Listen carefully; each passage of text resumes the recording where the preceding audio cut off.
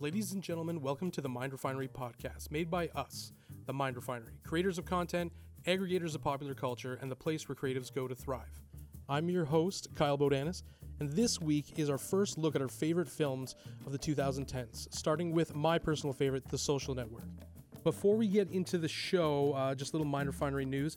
Next week on the podcast, we're going to briefly dip back into the Star Wars universe with our discussion on the season finale of The Mandalorian. We wanted to give you a bit of a Star Wars break, so we held off on the show, but I feel like now it's a time to release it on an unsuspecting world. And if you're not already subscribing to this podcast wherever you get your podcasts, please do so, and if you dig it, feel free to give us your finest reviews. And now, without further ado, here's the show. Here today to discuss my favorite film of the 2010s are Mind Refinery creatives Andrew Van Eyck. Hello. John Neal. What's happening? And Andrew Lanza. Hey. So, first of all, this movie started a long-lasting love affair with my favorite mistress, and that's the Aaron Sorkin script. The dialogue, the cadence, the witticisms, the Sorkinisms, fantastic. You know, he took a movie that was about a guy who created something that changed the way, we interact with one another, and he himself had a complete inability to interact with people. And on a micro level made it Shakespearean. This isn't really a movie about Facebook. This is a movie about friends who are jealous and class and betrayal. And it's almost, and you have the Iago Shakespearean character in Sean Parker, who drives a wedge between the friends and is in the one friend's ear.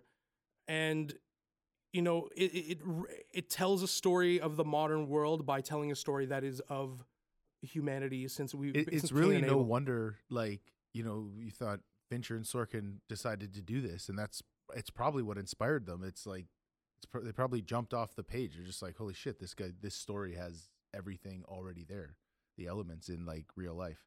Yeah, and you know what? There is a quote by Fincher where he even says, he alludes to this idea of the small. He says, what happened was I can't remember the name of the writer. Boyan, look up who did the Accidental Billionaires. So the treatment for the book, The Accidental Billionaires, which it was based on, he got a copy of it because they wanted to do a buy-in. They wanted to do he would have. Yeah, so they wanted, because what they wanted to do is they wanted to do a novel and movie release at the same time. So Sorkin got a copy of this treatment. And this is what he said about it. He's like, what attracted me to the film part of the project, had nothing to do with Facebook. The invention itself is as modern as it gets, but the story is as old as storytelling. The themes of friendship, loyalty, jealousy, class, and power. And all there. That's what I loved about this. And right from the opening scene, which I think the opening scene is one of my favorites, in film. First of all, it also introduced me to another love of mine, Rooney Mara, who is absolutely fantastic in that opening scene. And what I like about it is that opening scene really tells you everything you need to know about Mark Zuckerberg, the character Mark Zuckerberg, because there's a difference between necessarily the character and real Mark Zuckerberg. It really tells you everything about what all his idiosyncrasies and deficiencies are going to be moving forward. How do you distinguish yourself? I mean, he says it in that first scene. Yes. Yeah. So I think that's a really, really big theme of the movie is when everybody scored 1,500 on the SATs, and he's talking about scored 1,500 on the SATs. He scored 1,600. Sorry, excuse me. I don't know. No one at this table. Yeah, we're from Canada. No one at this table scored a 1,500 SATs. But sorry, excuse me, 1,600, and so it's how do you distinguish yourself? And I think that was a really, really big theme of the movie, and it's everything, as you said, it was laid out in that first scene. Yeah, I think that's where it all comes from, because the whole thing is about, even when they're talking about Facebook is cool right now and that's the best currency we have. That's the buzzword for him, is this idea of cool and this idea of acceptance. And although it does make sense for the business, it also mirrors him and what he needs in his life, and this always trying to get acceptance, this trying to separate himself from everybody. And that's especially for young people, that's an idea we can all kind of understand. I mean, just people in general. I think you're a big dialogue guy. So this movie is pretty much I could full on beat off to It's- Aaron you Sorkin died. Trust me, Sorkin did enough of it himself. Yeah, he did. I just, you know what, like, and that is, that's especially if you've watched The West Wing a million times, then the Sorkinisms, like, how many times have you watched The West Wing? No. Okay, so you think you're picking up on it now? Watch The West Wing. No, I've seen like the supercuts on YouTube of like the Sorkinisms. But it's like and it's a non-stop just Sorkinism. The walk and talks. It's just you're motion sick by the end of it, and all I want to do is stuff it in my mouth over and over again. Feed it to me. I love it. could not watch. I don't think. No, I don't think you could. I don't If think I could do if it. you're having an issue with the Sorkinisms, then The West Wing is not. Like Trust me, I love the dialogue in Social Network, but there were a couple times where I was like, that's a little cringy. So like, what for you are the cringy parts? just like like sometimes I can't off Like the top of my tripping head. over its own witticisms. Yeah, like we're kind of just like where they're trying to be too smart back and forth. Yeah, and where he'll just like Zuckerberg will like Eisenhower as Zuckerberg will just say something like it's super witty, and it's just kind of like I don't know, it just doesn't land.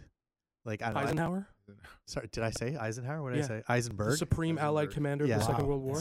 That's I mean, I've been watching a lot of World War II documentaries lately. This guy's been watching. This guy's been watching World War II in color, so now everyone is Eisenhower. Yeah. I actually think like the parts that Dwight D. the parts that I'm Shout kind of outs. see. This is the thing though. Even with those parts, even if you take those things out, I feel like it just wouldn't kind of all mesh the same way And in the context of the movie. In the context of the movie, But this like is- I this get what is you're kind saying. of a- I this get what is- you're saying. this too, is though. kind of shows his yeah. idiosyncrasies, Yeah. and that's Yeah. like embedded into it. It's part of the character. and it's of the everybody movie, around really. him gets I dragged guess. into it, which is clearly Yeah. what this happened. this is kind of the meta of the of this discussion is that where it goes from your favorite to what you like like for a critical analysis. Like Yeah. for me, it's failings, but I think it's at the same time critical darling. But like when you're critically analyzing it, I think I could definitely see that the Sorkin witticisms, and like how they can trip over each other, and especially when it's because what it is. It's sometimes it's forced, right? Is that it's not? It maybe doesn't belong in the scene. I can think of a scene now. The one where he's looking out the window and the attorney at one of the depositions asks him if he has I his love attention. this scene. Yeah. That's what you're Wait, hold on, choosing? hold on. Sorry, I cut think you off. that- Explain. Yeah, the, okay, the explain. dialogue. Sorry. Sorry. From a filmmaking standpoint, like I feel like that scene is edited like wonderfully. Like from a technical standpoint, I think it looks great. But I think the dialogue in that scene is like you have the bare minimum of my attention. I'm just like okay. I loved it. but see, I think that's one of the Dude is best on- lines like, that's such in a- the movie. See, He's I to just anybody so, like, that on can't the recall it, he's like, Nobody edits Aaron Sorkin's poetry. No, Fincher reined him in for that movie. Fincher They had to. But you know what though? There was like, it's the Fincher reined him it's in. funny It would have 'cause been when like because more the- Sorkin. because no, for sure. Because that's why I think maybe like, they struck a good balance. I that love ex- that. The push and pull is where you get the just best. about to say just Sorry, exactly. sorry. No. Actually, you said it perfect. The idea about the push and pull, it's that you have someone like Fincher who is far more of a minimalist and who goes on who's looking to make things. But I mean, more, he has a distinct visual style. I don't know if I'd call him a minimalist. No, I'm talking on this set I'm- though. On this set, I know no setup. Like every setup was done in like 20 minutes. But this is what I'm saying. It's not so much even from a visual, from an acting standpoint. Okay, sorry, right? my apologies. Yeah. But but it's a good note about the visuals too, because we will absolutely get into that. Is that like those performances? He's not looking for talky things. You know what I mean? His stuff is more brooding. Although with that said, a movie like Fight Club, is talky. But I his stuff is more, especially when you look at like Girl with Dragon Tattoo. Yeah, it's more, but. Sorkin comes in and says, let's do these rehearsals and let's keep, let's time the dialogue so it has meter and cadence. And like when you put those two together, you end up getting something really, really, really, really good. Yeah. And like, just like you said, it's like a push and pull kind of thing. He shuts them all up in that. That scene is great. What is the last line when he's like, he says that you have the bare minimum amount of my attention. That's all you deserve. No, or and he something. goes, my head is back with my team. Who are Doing a bunch of people things that doing you are things not that, technically or creatively capable capable of of doing, doing. yeah. Yes. and then including but especially your clients. Yeah. The people who are suing yeah. that can't do this thing. And it is such a really good point because one of the strongest themes in this movie that you really got to look back at is like, what is intellectual property? So if like you can think of some idea, That's a what very does that good really point, mean? yeah. The guy that it like there's a new age. We're like redefining that. We could answer that question from like a hard idea and invention and product in the 80s, but in this space, we don't even know.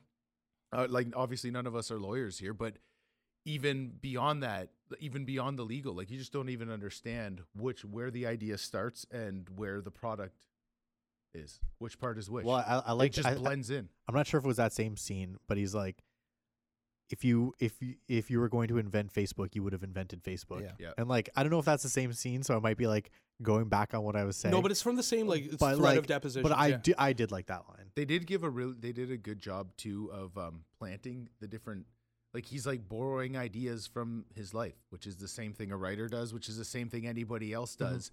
And so it's like, did this guy rip off this idea or just encounter a bunch of stuff and then make it into something? Yeah. Another thing I really liked about it was the setup and working them around the depositions, working like as being the framework for the non-linear. Yeah, and I also I structure. love the way that they cut between them as well. Like going from one to the other, one finishing each other's sentences, because I mean it's that it's you see in documentary overlapping questions. When you're asking people questions, you tend to overlap them so you can like mix their answers together, and they did that by using the questions in the deposition, which I thought were incredible. And also like you get some good performances in the deposition too. Rashida Jones is one of them. Like she's fantastic. She's fantastic in everything. But like, what did you guys think about the idea of structuring it around the deposition? Was that something good? Drives the whole movie. Loved it. Pretty much. You know what, that on the writing side, like to be able to, because it's got this common thread, but it's actually the two depositions and you don't even actually know when they're happening. Like the way it jumps around in time is one of the craziest. You don't even think of it, but in terms of like time and pacing, is one of the craziest editing jobs. And I'm not sure if it was all in the editing or all in the writing or both. The combination, both. Yeah, probably both. But that's just wild and it's completely coherent, so much so that you don't even really notice it until the end of the movie, that it was jumping around in time. But what I really liked was it did a really good job of allowing exposition to happen while still feeling natural and not like, hey, we're just talking facts at you. Like they let, like you got the situation, like you got like the event, and then you literally cut to them talking about the event and like seeing it, through the lens of the time that has passed, and also just like you get their instant feelings about it. They're like, I felt this about what you just saw. So I thought that was a really, really good way of like showing. I mean, it's not even it's telling, not showing, but it was done in a natural way. I thought effectively. I mean, the exposition, like a situation with exposition. I mean, exposition could be used to completely beat a film over the head. And I think that, the questioning and the scenes with the lawyers was a good way of dropping that in where it wasn't clumsy, because I mean, that's really the difference between a complete professional and an amateur when it comes to writing, is like, how are you injecting that exposition in? You know what I mean? Right. Like whereas someone like, for example, a completely different thing, but like J.J. Abrams, in his movies, dropping the exposition. Then right it's there. the terrible dialogue be like describing what the person's feeling. And there's obviously that completely different types of filmmaker, but still at the end of the day, you got to be pro with it, and you got to be, and you got to do it economically. And I thought it was really good. Another thing is by putting it in there, it really reinforces what all of this is about too, right? Like the movie. It's about, it centers the betrayal. You think it's a character piece in betrayal, and it is all those things, but it's also about people suing each other in the business world, which is literally pretty much takes up 90% of the entire workforce of America's time. Yeah, like, but I think the suing, like, I think the idea of betrayal like comes to the forefront because of who is suing him. Not referring to the Winkle, the Winkle vibe, but it's his, it's the his, Winkle vibe. It's his best friend, who is played expertly by Andrew Garfield. He really does this. He's incredible, job. and we're gonna get into the performances, because I think that has to be talked about. But like before we get into that, I want to talk about where does this rank in terms of David Fincher works. Yeah, I think it's his best movie. Personally, I think it's his best film. I mean, I'm gonna pull up a list. There, like 7, I think, was the front runner for me before I saw this movie. Because of Gwyneth Paltrow's head in the box. Yeah. Okay. Looking back, yes. I would say this. I would say this was tops. What about? I think it's so significant too. That's like Yeah, like you have yeah. to. So it's impossible to separate it. Zodiac was sick. Zodiac was amazing. Zodiac is slept amazing. on, and it's so good. But it's a good movie. But like, what is the impact and what is the importance? No, So this exactly. That's why I movie said it is was like- sick. I wasn't Yeah, like yeah. it's Girl like with the Dragon top. Tattoo. For like Gone Girl was really good too. First of all, Gone Girl's really I good. love Gone that he Girl's great. used. Love that he used a super strong female. Did a story with a super strong female protagonist. The books. I mean, Vinny, you read the books. All those 3 of those books, the Millennium Trilogy. Yeah, I that was a hard one for me because the books like just they're good. Stieg they're Larsson's a great. so good, and the movie. Even when I was watching the movie, so I was so excited for it, and then right as I walked in the theater, I just kind of realized that this is going to be hard to do. I didn't get There's it. no it way was, to do it was a justice. movie about looking at pictures. Yep. Yeah, no. See, you Got could into that? But I saw the original too, and I thought the same thing. I'm like, oh, it's gonna be like cyber espionage. It's just not a. Some I'm like, movies oh, they looked at translate- pictures. Some books translate just so much better, and you think they were because there's all these exciting plot points and stuff like that. But if you read the books, you'd just be like, "This is a hard film to make." Like, there's Yeah, so because much. that's one of the there's ones I so actually. much depth in it. I and didn't just- read like the Hornets. You should read all of them. It ends Yeah. up the whole thing. It's So it's a you know what I mean? Like page turner. for me, I really love that. It also doubles down on all the amazing Fincher things. Yeah. Like we're gonna talk about the score to this, which is incredible. But I bringing bringing I'm throwing it. bringing Trent Reznor in again, incredible. I mean, and so like for me, that's kind of the one that rivals it. I also love Rooney Mara and think she's super talented. I think she just great casting. Really making the films less blatantly male as well, because he makes very like I guess masculine movies up until that point, up until this really. But if you're looking at Seven, if you're looking at Fight Club, I mean Fight Club 2 is another this one. movie still is all just dudes. You know what? Honestly, it is too. You're And totally right, it is. they put Rooney Mara in there, but then that's basically She's only like really a in the prop. first scene, and she's like later on in the movie at the restaurant. Yeah, no, you're totally right. This is a completely male. And the film, ending, now that which we're is looking at it. actually the most significant thing, because if her performance wasn't so strong, that ending wouldn't have been so strong. when That's he's true. just And you know like- what they even talk about? I mean, because they're even talking about like the Harvard guys setting a bus around to pick up women and stuff. Well, yeah, and he compares them to farm animals, and then it's Yeah, like yeah. it cuts to them like literally like being lined up and shit. So yeah. but like I don't know if you guys You know what? Actually, sorry, that is a good way to inject that in there, because the story is the actual real people we're talking about are all males, and then you need to have some female components. So instead of just like hacking it in there, like they actually they touch on some real issues and show how yeah. disgusting it is, that culture with these busloads of women trying to get into a thing and stuff like And that. and then it also says something about his character that there's a jealousy for it, right? Oh, he's definitely very jealous. Well, it's the reason this whole thing got started in the first place, isn't it? He had a bad breakup and How to distinguish yourself? face smash. Boom. So I really kind of want to talk about the visuals as well. Like, what do we guys think of this? I mean, like, we may be a little biased because we shot Red 1.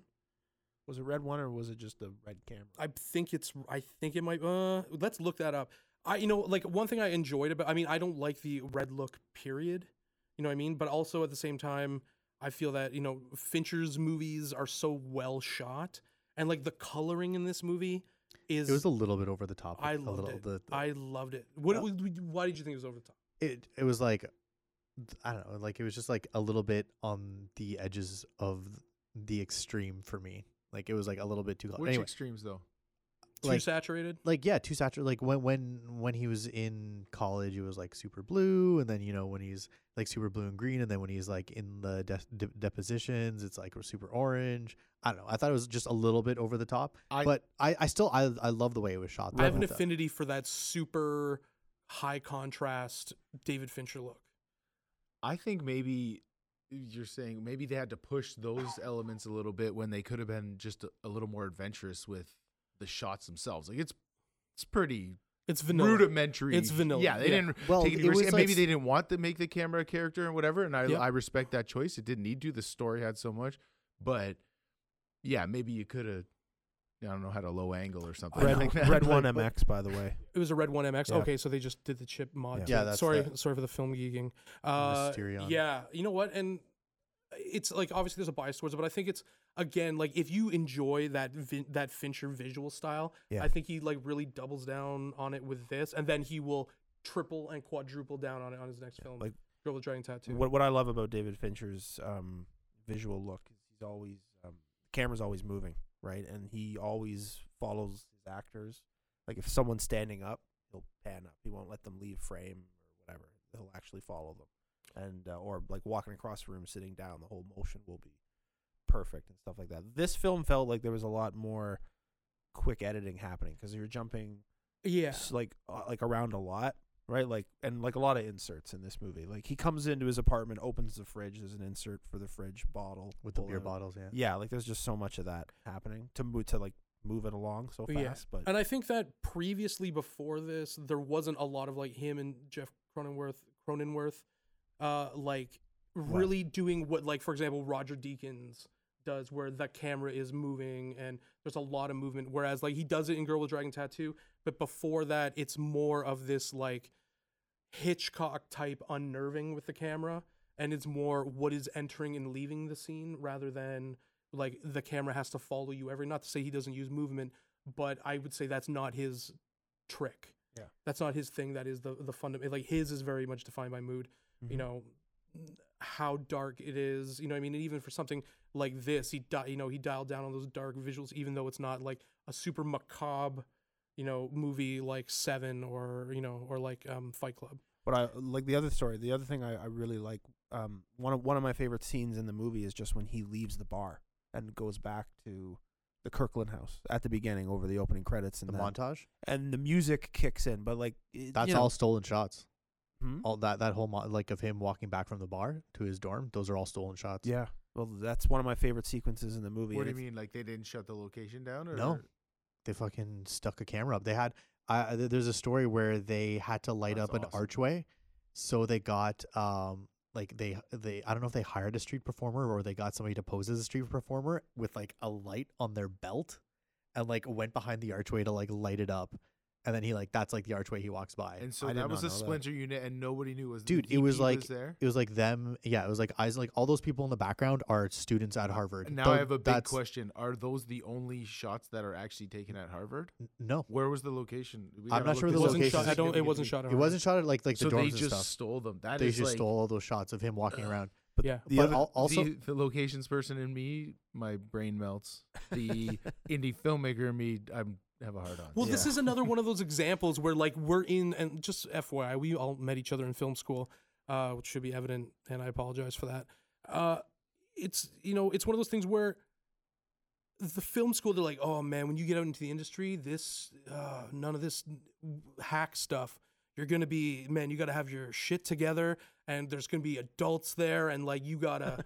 You don't know that's you got to do it the right way, and then they're doing this stuff. They're like, we hired a street performer with a belt. Yeah, so I also like I know like this movie had, in my opinion, like it seems like there was a really minimalist approach to the cinematography. Like I know that pretty much every setup was their mentality was like, can this be done in 20 minutes? So that's like they have like a Kino flow, like augmenting a practical. You need to do that when you're taking 90 takes of a guy rocking up and down the stairs. Yeah, or like they'll have like one. Like Kino flow above a table, and then like just like have it's like all practicals, and I know like you like it shows, right? Like it feels just super natural. Yeah. I love that. That's my favorite. And you made that point in the beginning, and it was and it's a really good one. It's that Gordon Willis school of lighting. You know what I mean? Where you're not over lighting. You're adding the minimal amount of lights to get. You're not painting the frame. You're trying to make it look natural. Yeah, it's like the antithesis to like the old Hollywood like 3-point lighting. Yeah, we're making pictures here. The other thing that I liked about that scene in particular, and we'll probably talk about it later, but when the score kicks in during that part, it sets the tone for the rest of the movie. Just with him walking to where he's got to go, and then the music kind of kicks in, and then you're like, okay, it's got like a more serious kind of tone to it, but. Yeah, let's talk about it. It kind of gives you the impression that something also big is about to go down as well, weirdly, with it, even though it also kind of reflects his state of mind at the beginning with the subtle sort of piano that kind of kicks in over top of the score. Everything kind of just bleeds really well together in this, and I think the best movies have that synchronicity and harmony between things like score and visuals, and the mood of the music is matching the mood of the imagery. And I think this might be a good time to discuss the soundtrack. I'm a huge Nine Inch Nails fan, so already I'm like, I hear Trent Reznor and Atticus Ross, and I'm like, all right, take my money. Now, I think it's the most modern soundtrack, especially at that time, that's been put together, where it's really looking at classical dynamics and the idea of emotion, single piano strokes, but then getting into that distorted technical, it's like it's washed with that like electronic, electrical, technological sound. It's like a digital and like orchestra. That's where he went with that. Like, if you're watching like a whole, story told by an orchestra, they'll have those like low parts where it's just rumbling, incoherent sounds and whatever. And he did that, except for he did it all like with weird digital noises, and it's the most Trent Reznor thing ever. And it's also just worked. Like the score sticks out like a sore thumb. It's something from the movie that you take away from it afterwards. Like I definitely downloaded the score as soon as I heard it. I was like, this score is incredible. If you're a Nails fan, if you are a Nine Inch Nails fan, it is like on the money. Like it's a little on the nose, which made me love it more. But I could see if you weren't a Nine Inch Nails fan, then it might have been a little too much. But part of the music, I kind of dealt with part of my misgivings going when I heard like they're doing a movie about the creation of Facebook, is we're gonna have scenes of guys coding, and I felt that a lot of that was dealt with well, visually, but also the music just makes everything they seem more epic. Like the guy writes some blog posts, an equation gets written on a window, and it's like, wow, they're doing shit. It's like, these guys, what am I doing? And to be very honest with you, I listen to that soundtrack while doing work because it makes everything I do seem more epic. Can we give a shout out to that scene though, when they're like, you're thinking, they're gonna have shots of guys coding, but then they are taking shots while coding. That scene is great because you wonder how are those people? So well I wasn't together. part of that subculture when I was in school. Yeah. What were they partying and doing? And it's like, I don't know. Seems legit to me. It's hilarious. It's so well put together. I love the regatta scene. And I watched the movie last night again, and I completely forgot about that scene. And the music in that scene, like the tilt shift, like the way it's edited, like I know that's a classical song, but is that like redone by? So like Trent Reznor talks about this in that was the hardest thing he had to do, because like he didn't want it to seem hokey, because he's like, if this is in the scene, it's going to seem ridiculous, and they were very specific about wanting to use that song. So he spent so much time playing with it. And he said this was really the only way we could put it together, where they add those electronic elements to kind of make it in line with the rest of the score, but also maintain the classical thing, which is meant to go with that old Oxford European rowing situation, And I thought he did that well, but he said that was by far the toughest part of the soundtrack. I just remember watching that and just I completely forgot about it, and it just hit me, and I was like, wow, this is such a cool scene. Like, it's almost not even necessary. The you know margin what I mean? for error, like they in an otherwise not very, like the stylistic, like that's the part that sticks out, right? Like it's like this weird, like almost not from the movie part, and the margin almost like for a dream error, sequence or something. It would have been as random as a dream sequence in yeah. it, but somehow they pulled it off. Like everybody involved on the team just nailed that, and it's like even when it starts, you're just like, oh, this is different from everything I've seen so far, and then you forget about it by the end of the scene. And even flirting with like how obvious that is, that they lose the race or whatever, but yet it's not cheesy or hokey at all. Like that's I thought it was, and like we talk about in other podcasts, cinematographers being engineering whizzes, but Trent Reznor is that on the musical side. Like they were fucking with sequencers, inventing different, sequencers and different, ways of modulating sound to get those like distorted, like high feedback noises. You know what I mean? Like there's this one track I would say everyone to listen to. If you haven't downloaded the soundtrack, download the soundtrack. It's called Intriguing Possibilities. And they use this really high guitar frequency. It sounds like a guitar feedback, and they just loop it and just with compression and delay, it just sounds so good. And this is him at his trade, working at the highest level, and they won the Oscar for it. And there's sometimes the Oscars get it wrong. The scores, they generally, the good ones. 3-6 Mafia. We're Oscar-award giving winning all the 3-6 love. Mafia. Huge. As Trent Reznor fans, we're giving all the love to him. What did Atticus Ross?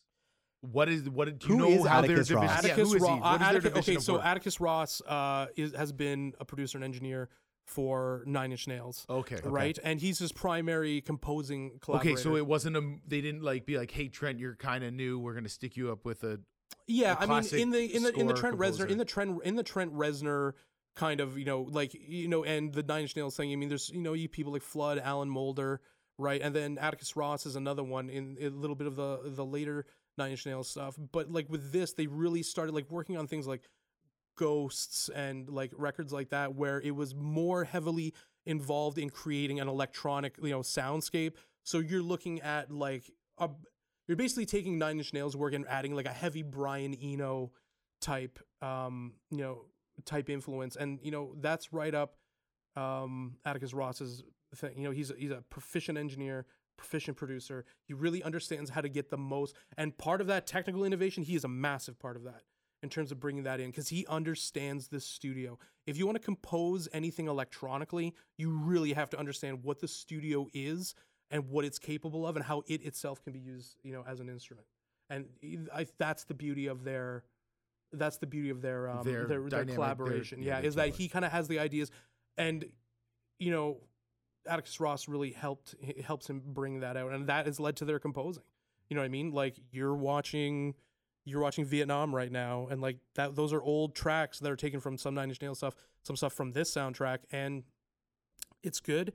And he's like they're the premier group now for putting together scores. Like people are all over them to do this stuff. I mean, they did The Watchmen. The Watchmen was incredible. I love watching like some of your favorite artists, people, personalities, like their careers evolve. Like when somebody kind of finds this second career after music and selling records and stuff, like usually you probably go to TV or nothing. And then this is like an art driven musical thing that is just a natural extension for him, and he'll probably be doing for the rest of his career. Yeah. So we got to move on, gentlemen. What I would like to talk about now is the performances. Jesse Eisenberg kills it. I think he's fantastic. I'm not even a really big fan of him, and he nailed it. I'm not a huge fan of him either, and I thought he was great. And him and Andrew Garfield are so good. The venom, he's a nasty bastard. He's, the venom he spews. Oh, he's always putting him down. He's always putting Eduardo down. And, like the amount of jealousy, and they really, really bring home those ideas I talked about at the beginning of betrayal, of jealousy, of class, and how, and not sharing in another person's success, and and using that as something to devalue yourself. And he does that, and that really, and as I said from the opening scene, it you see that from the beginning. His inadequacies start showing. Yeah, like how Andrew Garfield handles the parts where he's welling up, like it's through those depositions and stuff. He's getting progressively more intense, like as the story goes on, and more emotional. And when he's kind of like choking up, the way it's like almost like he's like afraid to even talk to him. He feels so betrayed, and it's like you feel it. It's just in your guts. You know what I thought was so cool about his character was, by the end of the movie, other than the fact that we're vaguely aware he like made money on oil futures, and like he has a father, we don't know anything about Wardo. Like he has a girlfriend. Like that's because it's from Zuckerberg's perspective, right? He doesn't give a fuck about Wardo. Yes, that's so like he doesn't know anything about him. So like you see him go through this, his arc, which is amazing, but like you really don't know much about him, because Zuckerberg genuinely, like every like conversation they have, he's like, I need this. I need this Linux box. How are you? Yeah. I need this Linux box. I need this, extra $1,000. I need this. I need that.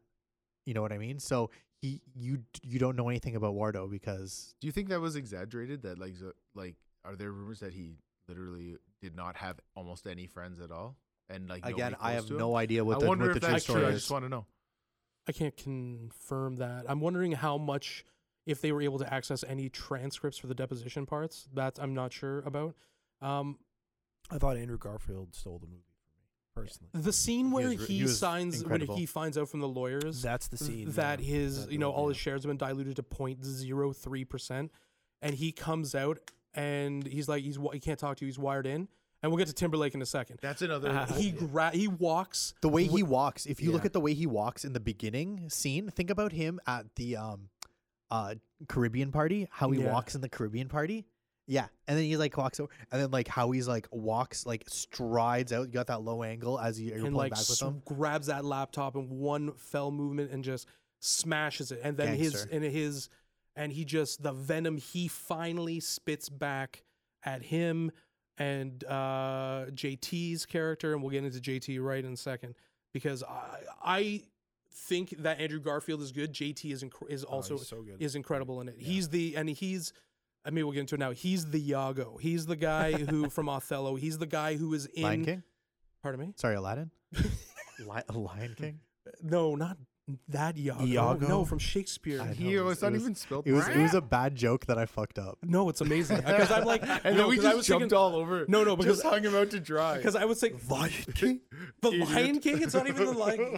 This guy's got the character and the movie wrong. Yo, Emperor's New Groove? Okay, sorry. Okay, we but like digress. he's got that. But of him coming in here, and the opening scene where not the one with my apologies, not the opening scene where we see Sean Parker, but the one where he's at the table with them, and it's like this tour de force, and he's like holding court almost, and he has that level of arrogance. Fantastic I mean, scene. okay, let's think about it here. Like if you told me, Kyle Bodanis, when you're 17 years old, you're gonna think JT is kind of awesome, I'd be like, who are you talking about? Fuck this. Bye. All millennials motherfucker. have been through this journey where like this guy started from NSYNC, and we were at a bad age for like The jean tuxedo? just having no interest in that, like actually just spite for that. Yes. And then all of a sudden, this guy with the Mr. Noodle hair is like just killing it in Hollywood. It's Dude, it's wild. he's amazing. He's amazing. I think he's You can't say probably anything. not a general, but I mean, we get to whether or not we think he's a piece of shit, but I think he's probably in real life pretty okay. I think I don't. How would I know? But I think he was good great in the guy. movie. I don't know. I thought he was probably the weakest actor out of everybody. But he filled his shoes in the No, movie he's- quite yeah, well. okay, for yeah. what For what the what- character is? And you're also for that comparing character? against some really, really I- talented I'm- actors, right? Fair, So fair. I'm just really throwing my 2 talented cents people. in. I thought he was. I thought he was good, and he was, he really. You want to punch him in the fucking face. Oh yeah, Drop the. Just Facebook. but it's true It's though. cleaner. I know exactly, It's but it's cleaner. true though. That's what I know. That's, it's that's true. what I'm mad The way about. he says it, you want to bash him with a chair. The self-satisfaction he has is cleaner. It's like it's just Yeah, no, it's so that good. yeah, You know what's Right, really and also cool? he's not a super. I mean, unless you count like some Mickey Mouse Club stuff and maybe Alpha Dog, which I can't remember when it came out. Oh. Like he's not a super experienced actor. He was in Popstar. Well, that was afterwards. right from the Yeah. get-go in Alpha Dog though. That was the one when I started thinking of JT. He can act. Legit, he can act. Yeah, he can act 100%. He's a talented guy, and I thought like again like And the SNL skits. he really Some of the best. You, Some of the best SNL skits. yeah. Of, Period. yeah. he, Period. He really that character really gets between them, right? He really gets between them. Really gets in Zuckerberg's ear and is like, "This guy's fucking you over. This guy isn't the guy." And meanwhile, this guy is literally one of the only people who supported him. And Sean Parker's just using, Mark Zuckerberg as a conduit for his own fame and his own, recognition, money. You mean Wardo? But He's using. No, Wardo. no, he's and I'm saying, Oh, Sean Parker. yeah, sorry, sorry. I'm saying Sean Parker My is apologies. using Zuckerberg, Zuckerberg. whereas Eduardo Saverin is like, this is my brother. Yeah, and yeah. this is someone. But at the end, and I really like that they did this, a lot of movies will retreat to some sort of sorrow for that, or that he made a mistake. He didn't. If he had listened to Wardo, they would have shot too soon, Mm-hmm. and it wouldn't have worked out. Like the moral is there if you're thinking the end goal is money or creating this company, which was the goal, Sean Parker was right. So Well, I mean, they didn't know what the goal was, right? He's like, we don't Yeah. even know what it is yet, and it's like, even at that time, we didn't know what it was. Mm-hmm. Like then it was like, when we saw that movie, we're like, it's a social network. Now it's like, oh, it's a information harvesting network. So at the time, so it rings differently watching it with today's lens than it does watching it you know, I really liked watching this movie now. yeah. Yeah. What about Versus the- I liked it in the first place, but I watched it yesterday again too, and just they really nailed it. Yeah, I thought they were good. I thought the Winklevi were. I mean, Armie Hammer was fantastic. He didn't really, not until Birth of a Nation did he really have a part where he actually like was good. You know what I mean? Like he was in the Lone Ranger. I'm like, that's the thing, because like this movie was kind of, you know, like for him a launching point where he was good in it. You know, he got a lot of other roles for it, but I mean, not a whole lot of great roles until he got to Birth of a Nation, which was he was fantastic. He was fantastic in that movie. What do we think about the CG for him? So Oh. like it held up pretty well. I didn't notice it the first time I saw it. I didn't know who Armie Hammer. Oh, so you Hammer thought they were was. legit this was twins? this was my. This is the first time I ever saw him. in I anything. did not. I figured that only because most twin situations, it's usually like they do coverage for it and all that kind of stuff. This was my first initiation to this gentleman. And I thought he was fantastic. Yeah, he was great. He was fantastic. Who was the guy that did the body double for the other guy? We probably don't know. I can't remember. Okay, but yeah, he was great as the Winklevi. That was definitely a highlight. Like those two, and like they're twins, but they were still very much like separate characters. The Like guy's name, Josh Pence was Josh Pence, the okay. gentleman's name. That was the was a double. stand-in. Yeah. Now, obviously, Facebook hasn't aged well. I think that is pretty certain here. Like, how are we viewing this film now, given all the Facebook drama that's unfolded? You know, Mark Zuckerberg being the Darth Vader of privacy. Like what do we think? Like that's kind of one thing I loved watching this again, because I hadn't watched it. I hadn't watched it since that whole Mark Zuckerberg trial, Cambridge Analytica thing. Oh, that was still pretty recently. That was Yeah, like yeah. 10 months ago. Well, I feel like I've watched this movie so many times that it's kind of a big gap. Mhm. But you look at it completely different now. Like the elements where you're really evaluating what this thing he made Mhm. and its impact on us, you start to really reevaluate it, and it paints him differently. I think Absolutely. Well, like I said like before, the character that is. they said like we don't even know what it is yet, and it's like they didn't know now. Like they didn't know then. They didn't know when the movie came out. It's like, But we do now. Well, I mean, who even knows? Like, Yeah, I how much deeper does it go? Yeah, You know right. what I What mean? happens when?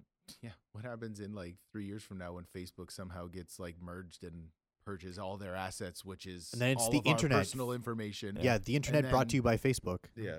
or like you have the I don't know. internet brought to you by Google, or they're like service providers. So it's like, okay, instead of like you're going to ABC or whatever before ABC, your service provider is Facebook. So you're watching everything that Facebook wants you to see, or Google, whatever. Your browser, your search engine, your social media, all of that is curated by Facebook. All that, whatever, Google, it doesn't matter.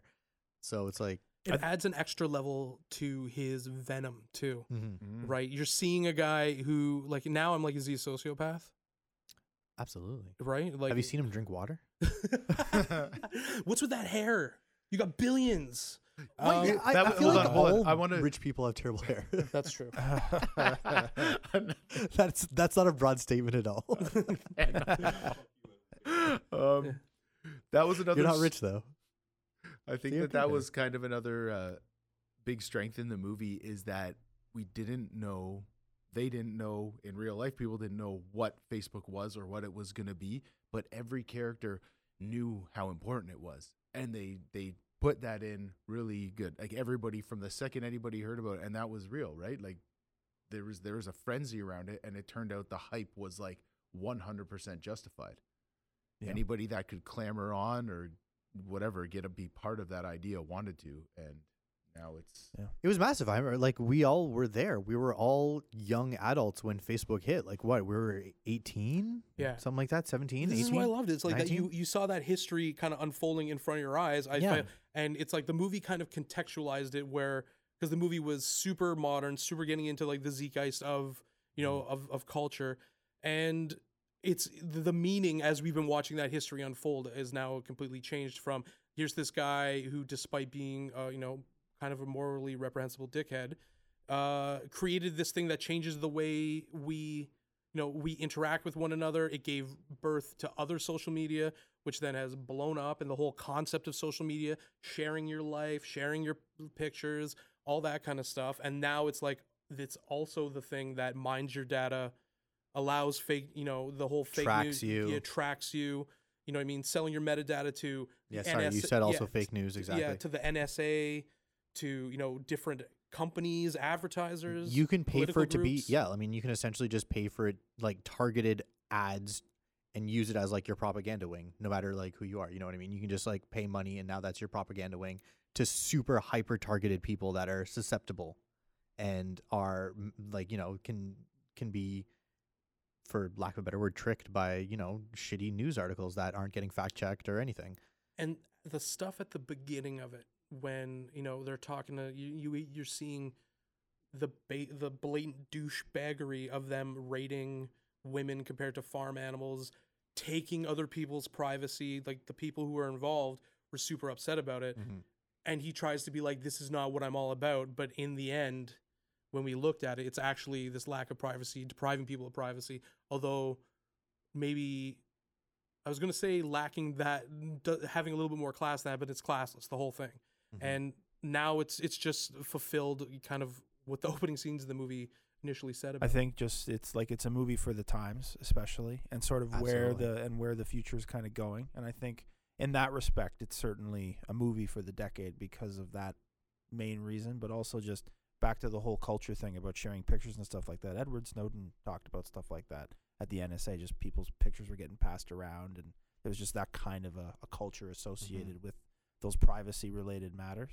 And before that, that was like a. And so just to further emphasize that it's a movie for the times, and that it's kind of it's just reflective of this last decade, especially. Yeah, I mean, like before that, like you were saying, the people sharing like at the NSA, and like that was like a crackpot conspiracy theory. You know what I mean? Like, oh, like the government's tracking us through social media, and then it's like, oh shit, they are, and everybody's kind of like, oh, okay. This is not a conspiracy theory. This is reality. I mean, I just finished Edward Snowden's book, and he singles out Facebook as one of as one of the worst the worst offenders for it. I mean, other like Amazon he mentions and all that, but Google. Yeah, Google. I mean, he runs the gamut of all the people, but he specifically mentions Mark Zuckerberg, and like there's that whole thing where he gets the business cards where he's like, I'm CEO, bitch, and how the adults, that idea of adults taking the company from him and not letting that happen, that Sean Parker crams down his fucking throat.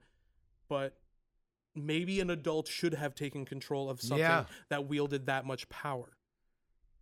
Maybe they did though. No, he brought on. Yep. Nah, he's been okay. Well, you know what though? I'm gonna let's entertain the idea, because at the end of the day, you have investors, right? So the ability to mine that data and distribute it is their biggest way of making money. So perhaps you're correct that there was because we don't know if there was shareholder push to make that happen. But at the end of the day, it's like Zuckerberg, the big brains behind this whole data mining operation. Actually, that's an interesting question. So is that the case? I would definitely put some blame on Sheryl Sandberg as well, because she was kind of supposed to be the adult in the room, and then that happened, and maybe they felt that was brewing. That's why they brought her on. Obviously, she's a super talent in the business world and the tech world, but I mean, we've seen it go off the rails, and after I watched the movie again, I watched on YouTube like the Zuckerberg congressional hearing stuff, and it's almost like because at the end of the movie they're like, oh, Mark Zuckerberg is worth this, and these are what these people did. It's like that should have just been like one of the final, like if you could tack that on the current. Oh, there should just be a sequel. I was watching the movie yesterday thinking I would love a sequel to this movie, just a straight up sequel. Like same actors, because you could whatever. It would be one of those situations where you and me were talking about The Godfather. Godfather 2 is almost like a completely different movie. Yeah. That would be a case where that would be kind of like that, where you're looking at the data mining and how that is. Cambridge Analytica, Cambridge, exactly. Right? Yeah, you know what I mean. And but like, I think this is one of those movies that could outlive the actual platform because of how good the movie is. Like it has that kind of a feel to it, I guess, if that makes sense. I feel like there's just always going to be some sort of there'll be a version of it. Facebook. There'll be a version of it, maybe not. Well, now the genie's the out of the exact bottle. same thing. Yeah, well now Can't they put it back in. Yeah, for sure. Right. Well, guys, we got to wrap this up. I want to thank you guys for discussing my favorite movie, the 2010s. We will be continuing this. We'll make that announcement coming up on social media about which movies are going to be next. But thank you for listening, and we'll talk to you soon. All right, guys, that's the podcast for this week. Thanks for listening in. If you have questions, comments, or just want to fact check, reach out to us on social media. And if you like what you heard or just want to watch dope videos, go to our YouTube channel and ring that subscriber bell. See you soon.